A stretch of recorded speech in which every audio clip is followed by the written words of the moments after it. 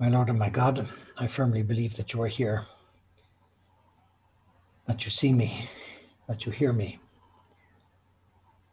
I adore you with profound reverence. I ask your pardon for my sins and grace to make this time of prayer fruitful. My Immaculate Mother, Saint Joseph, my Father and Lord, my guardian angel, intercede for me. There's a story told about the conclave that elected Pope St. John Paul II, that when the votes were mounting for him in the conclave, the older Polish cardinal, Cardinal Wyszynski, went to him and said to him words of encouragement. He said, "Courage. The God who has helped you in so many things up to now will help you in this also." Cardinal Wyszynski was speaking about the virtue of fortitude. It's the virtue whereby we face dangers and we put up with difficulties. We're told by St. Paul, "So let us not become tired of doing good. For if we do not give up, the time will come when we will reap the harvest." Fortitude is one of the cardinal virtues, the hinge virtues, on which many other virtues depend. It denotes an interior toughness, a backbone, a metal in the wheel, a very important virtue in the struggle for holiness. "The Lord is my light and my salvation," we're told in the Psalms. "Whom shall I fear? The Lord is the stronghold of my life. Of whom shall I be afraid? Though a host encamp against me, my heart shall not fear. Though war rise against me, yet I will be confident." And so very frequently in Scripture, we're encouraged to have this virtue.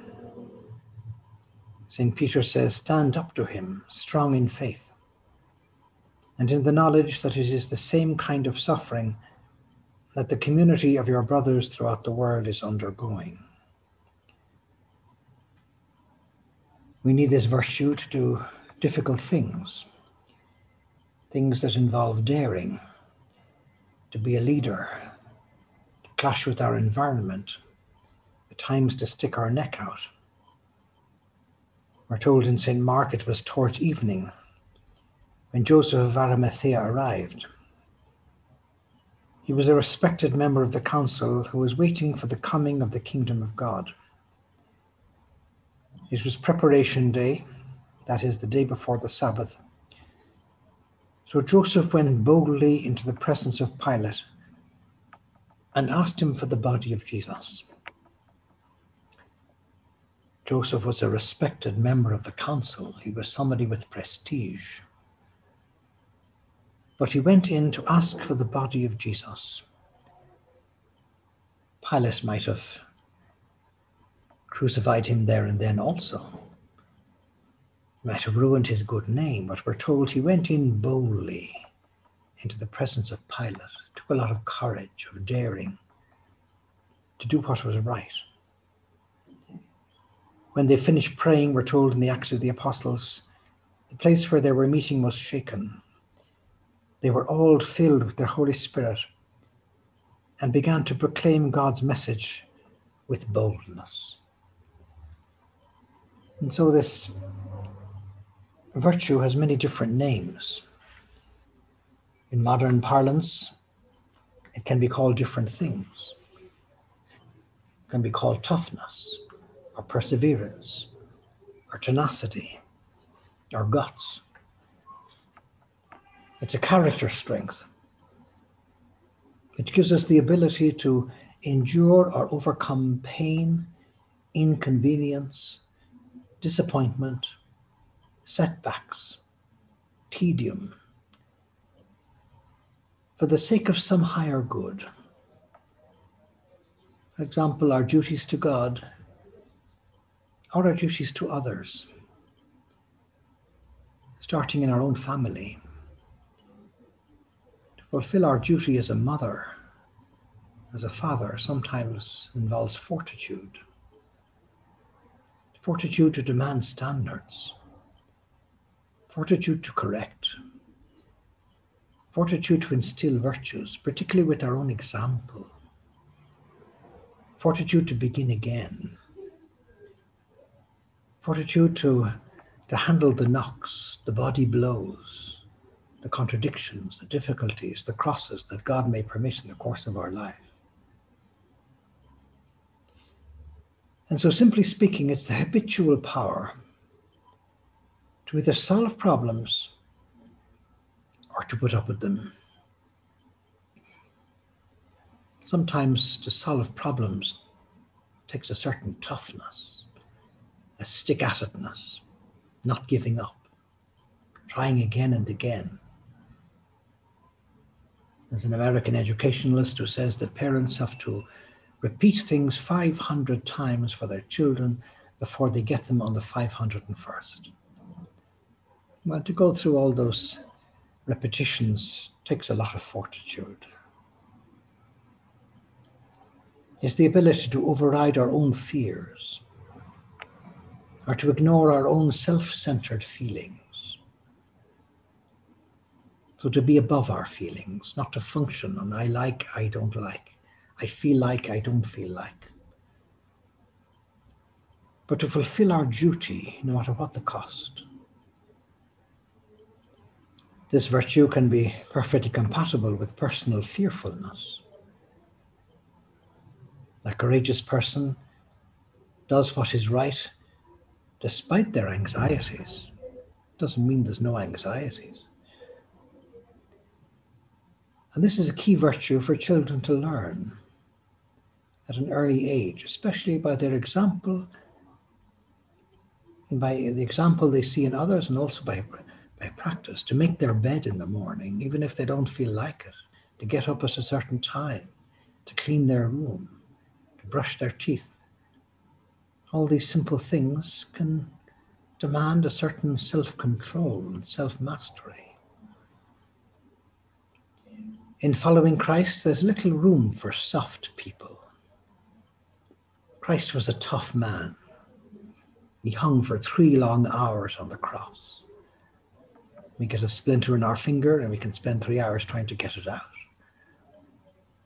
And so being a Christian involves a certain toughness, not an exterior toughness, but an interior toughness,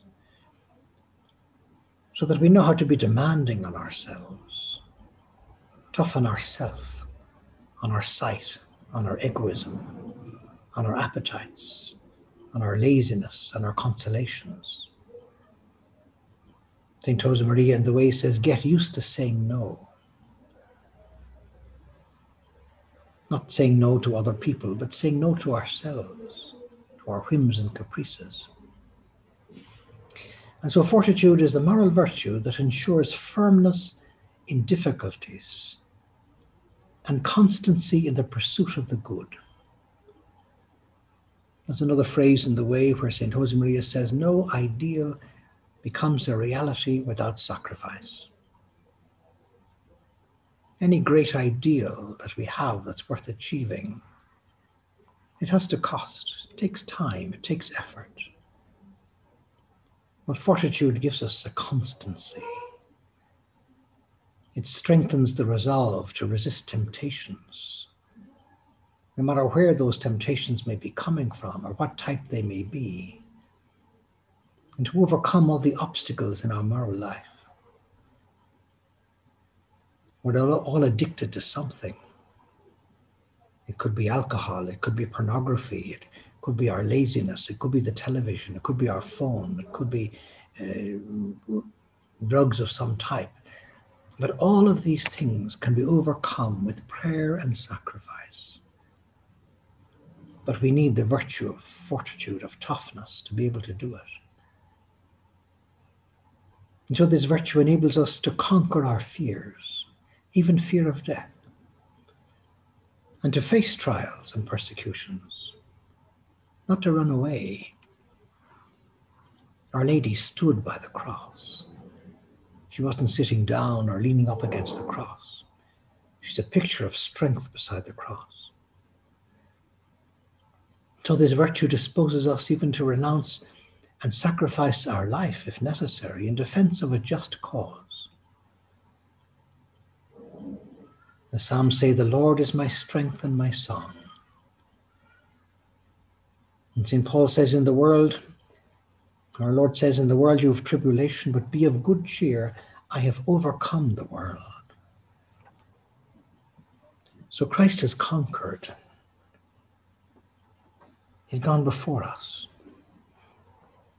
St. Paul says, "I've done my best in the race. I've run the full distance. I've kept the faith. I look forward to the prize. I don't consider what I've achieved up to now to be enough, but I look forward. I keep my mind on the future." This virtue keeps us from being content with our status quo. There was a baby eagle once that fell out of a nest. It fell on the ground, and the mother hen came along and took care of the eagle and brought it up as one of its own brood. And so the baby eagle learned how to search for worms and how to pick for little grains in the ground and to move around the place like the other little chickens. But then one day a great big eagle was flying overhead and spotted this small little eagle and said to the small eagle, "What are you doing down there, functioning like a barnyard hen? You should be flying to the heights of an eagle, soaring above the world, looking down on the world from this majestic position and seeing the great panorama that the world presents." But the little baby eagle said, "Well, I'm quite happy where I am, really. I like the view from here. It's okay with me.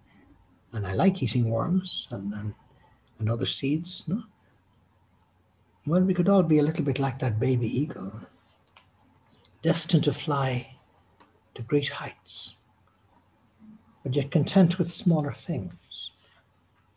And our Lord comes to encourage us to get out of our position, to look a little bit higher, to greater things, to have greater ideals, to conquer our comfort, to break out of our shell or our comfort zone.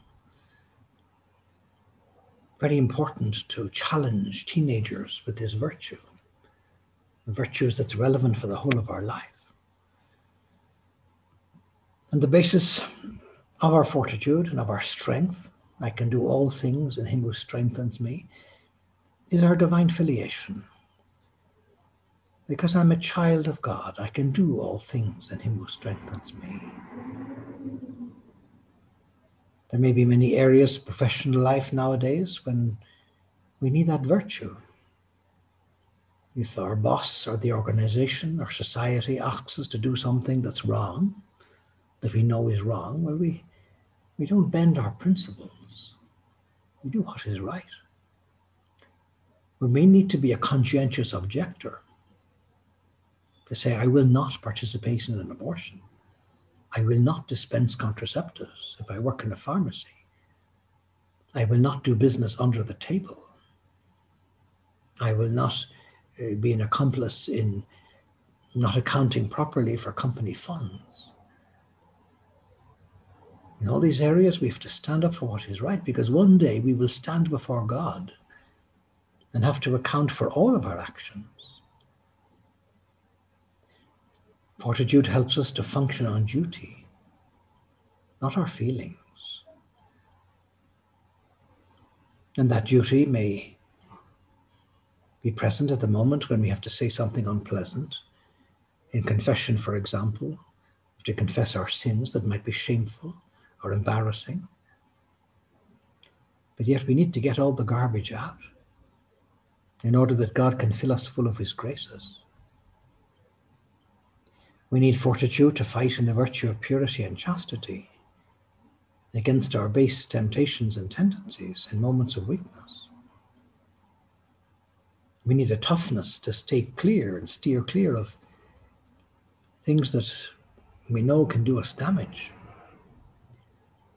I heard of a man once who was invited to a stag dinner with a colleague who had done very well professionally. So there were 8 or 10 guys enjoying this marvelous dinner, and after dinner they had a movie.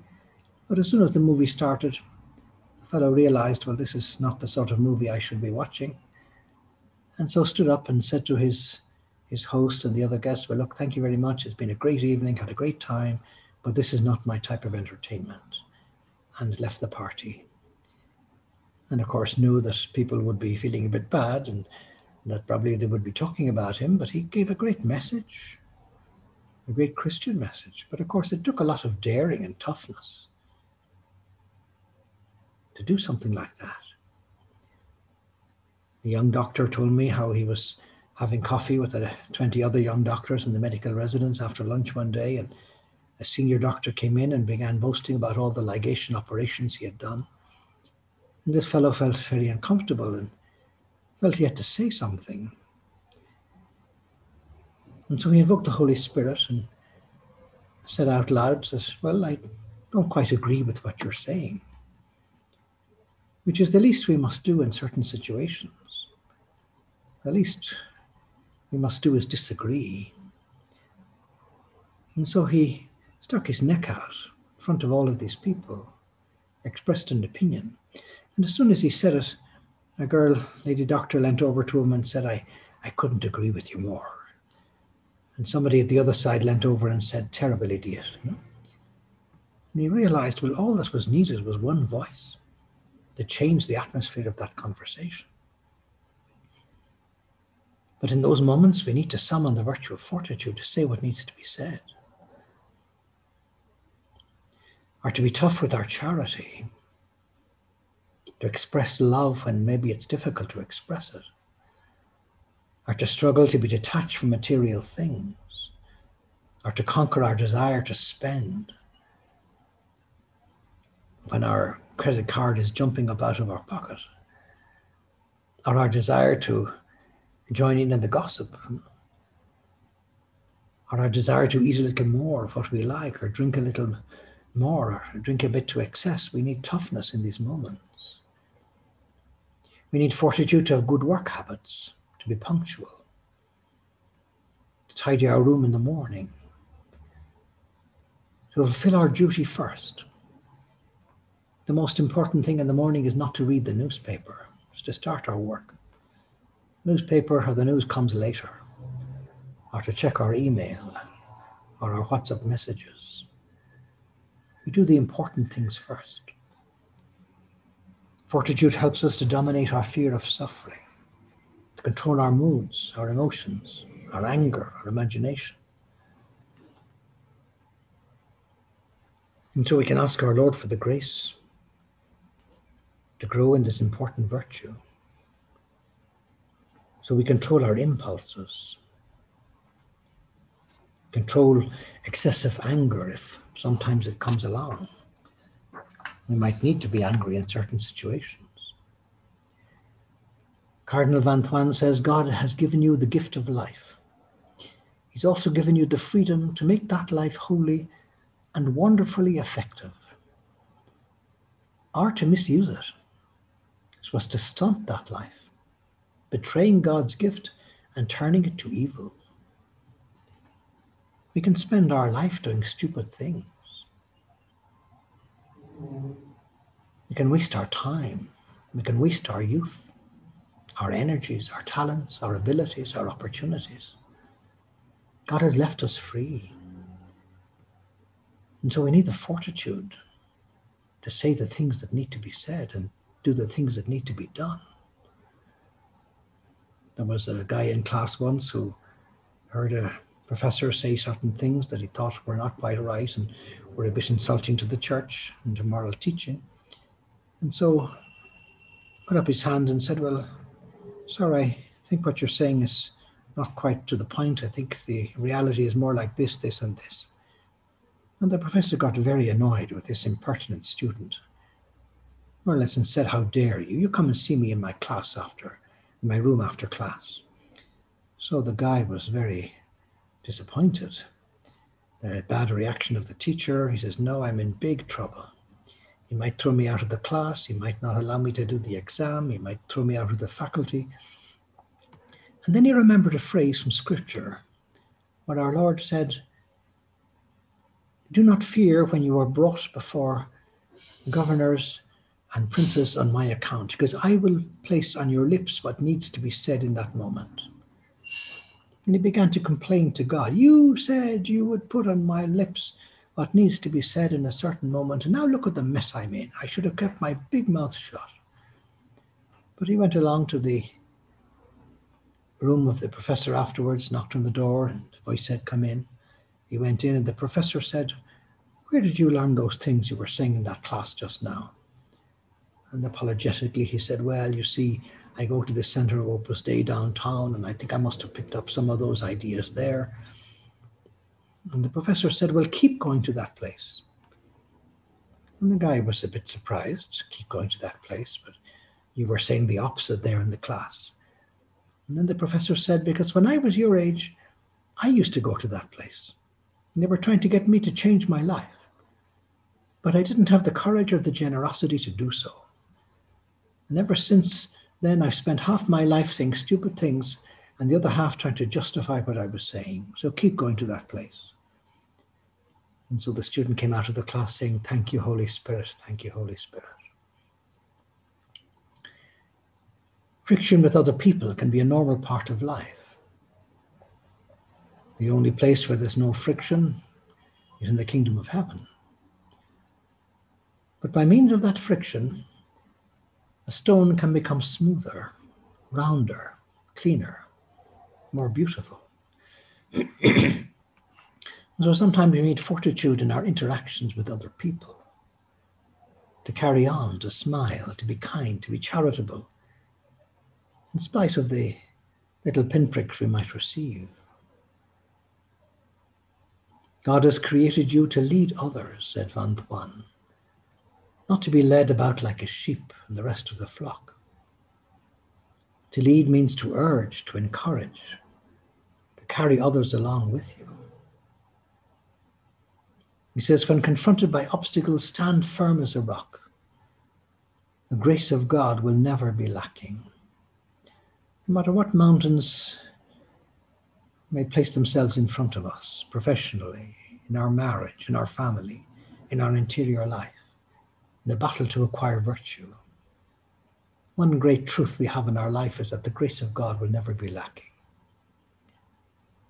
And even if we might have to temporarily curtail some activities, don't worry. The work we're doing is more God's work than our own.